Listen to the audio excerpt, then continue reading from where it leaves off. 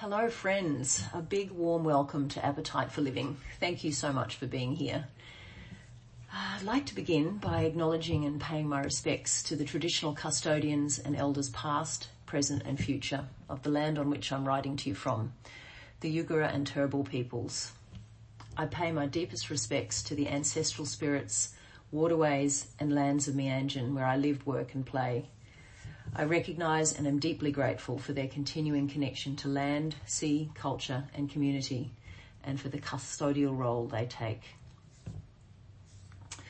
Well, it's been 12 months since the idea of a regular newsletter landed in my lap. So much has changed, and yet here we all are, and here I am staring down at the same blank page.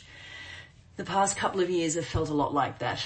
We continue to be asked to loosen our grip and adapt. It's been another year of trusting, letting go of timetables and surrendering to the innate timing of things beyond our control.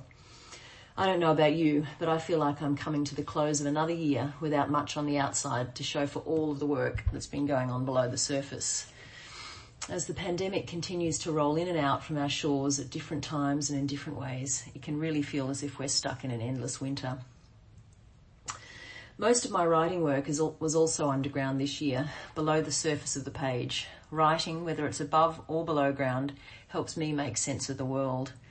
It's one of the ways I ask the questions that I know I have but can't quite articulate yet. The act of writing itself, and poetry in particular, helps me move in the direction of the answer. I've been writing my way with a torch and a shovel and with a spoon at times this year, but I finally feel like I'm tunnelling my way to the surface again. I wonder how you're feeling as the calendar year comes to a close. Does your above-ground life reflect what's been happening below the surface? The idea for this conversation with you came to me like a poem often does, seemingly out of nowhere with that familiar fizzing quality that I've learned to take good notice of. Every time I think I've been close to writing it, life intervened or it didn't feel quite right.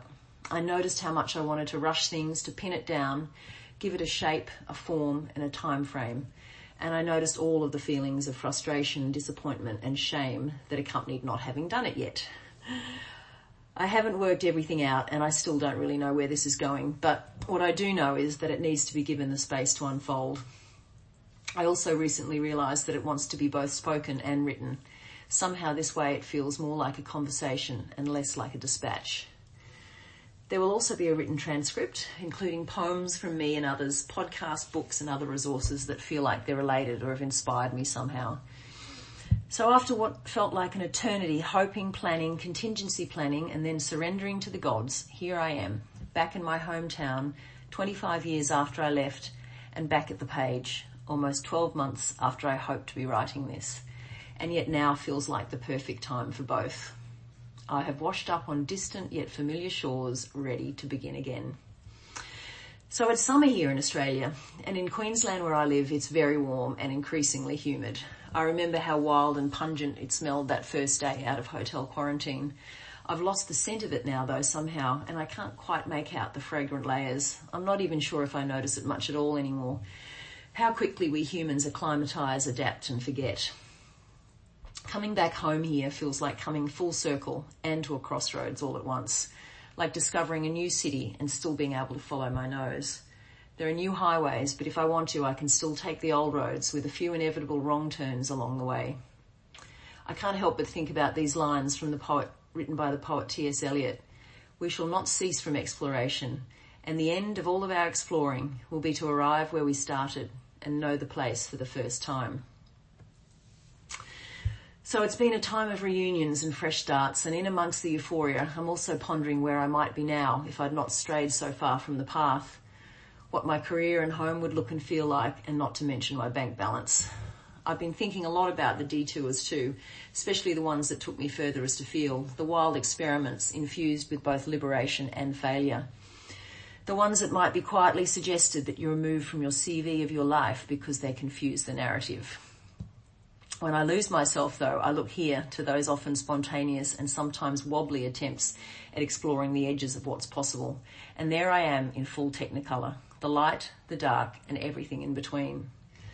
I felt the same tingly impulse when I made those decisions as I did when the idea for this letter popped into my head. It's the same feeling I felt when I met my husband and when I decided to drive down a road I didn't know and would end up living on 5 years later. The feeling comes from somewhere much deeper and feels much less desperate than a craving. It says to me, this is important. Pay attention. When I move from that place, there I am, time and time again. And the older I get, the more I understand that these moments are evidence of a much deeper undercurrent that flows below the surface of my everyday life. A story arc with a timelessness and a purpose I can't fully understand, flowing towards the sea, regardless of hindrance. This life continues to be a wild ride, and it's up to each of us to decide whether we're going to keep our eyes open or shut, to bear witness to the suffering and the joy. The American poet Jane Hirschfeld, in a recent interview with Krista Tippett for On Being, the On Being podcast, said, "It's my nature to question, to look at the opposite side. I believe that the best writing does this. It tells us that where there is sorrow, there will be joy. Where there is joy, there will be sorrow. Acknowledging the fullness of things is our human task, to know what we can suffer through and know what we can change." Writing helps me to not turn away, to find the beauty in amongst the mud and to follow the nudges. I think this is what I mean by appetite for living. It's taken a year to be able to begin to articulate this, and it's still unfolding. Tingly nudges need to be trusted to unfold in their own time. We can force and rush and try to wrangle them into where we think they need to go, bulldoze a motorway that makes for the most efficient route, or we can decide to pause for a moment and ask, where do we want to go? With the help of this letter, I hope to write my way through life's landscape in a way that gives me as many tingly moments as possible. I'd love this to be more than a one-way communique, and more of an invitation to start a conversation with ourselves, each other, and the world around us. Speaking this in my own voice feels somehow more alive too. I hope there is something here that you can tuck into your pocket for your onward journey, and as always, leave what doesn't fizz behind. Wherever and however this finds you, and whatever this season means to you, may you feel loved and supported. Whether you're spiralling into your longest night or out to your longest day, may you feel the peace of that moment. I'd like to sign off with a poem, and I wrote it last week, and it feels like it's my way of trying to explain what it feels like to be on the trail of something important and elusive. And it's called Poem Hunter. I close my eyes, hoping to find you there, a whiff of treasure on a blank ocean. Compass in hand, with barely a hint of you, I plot a course.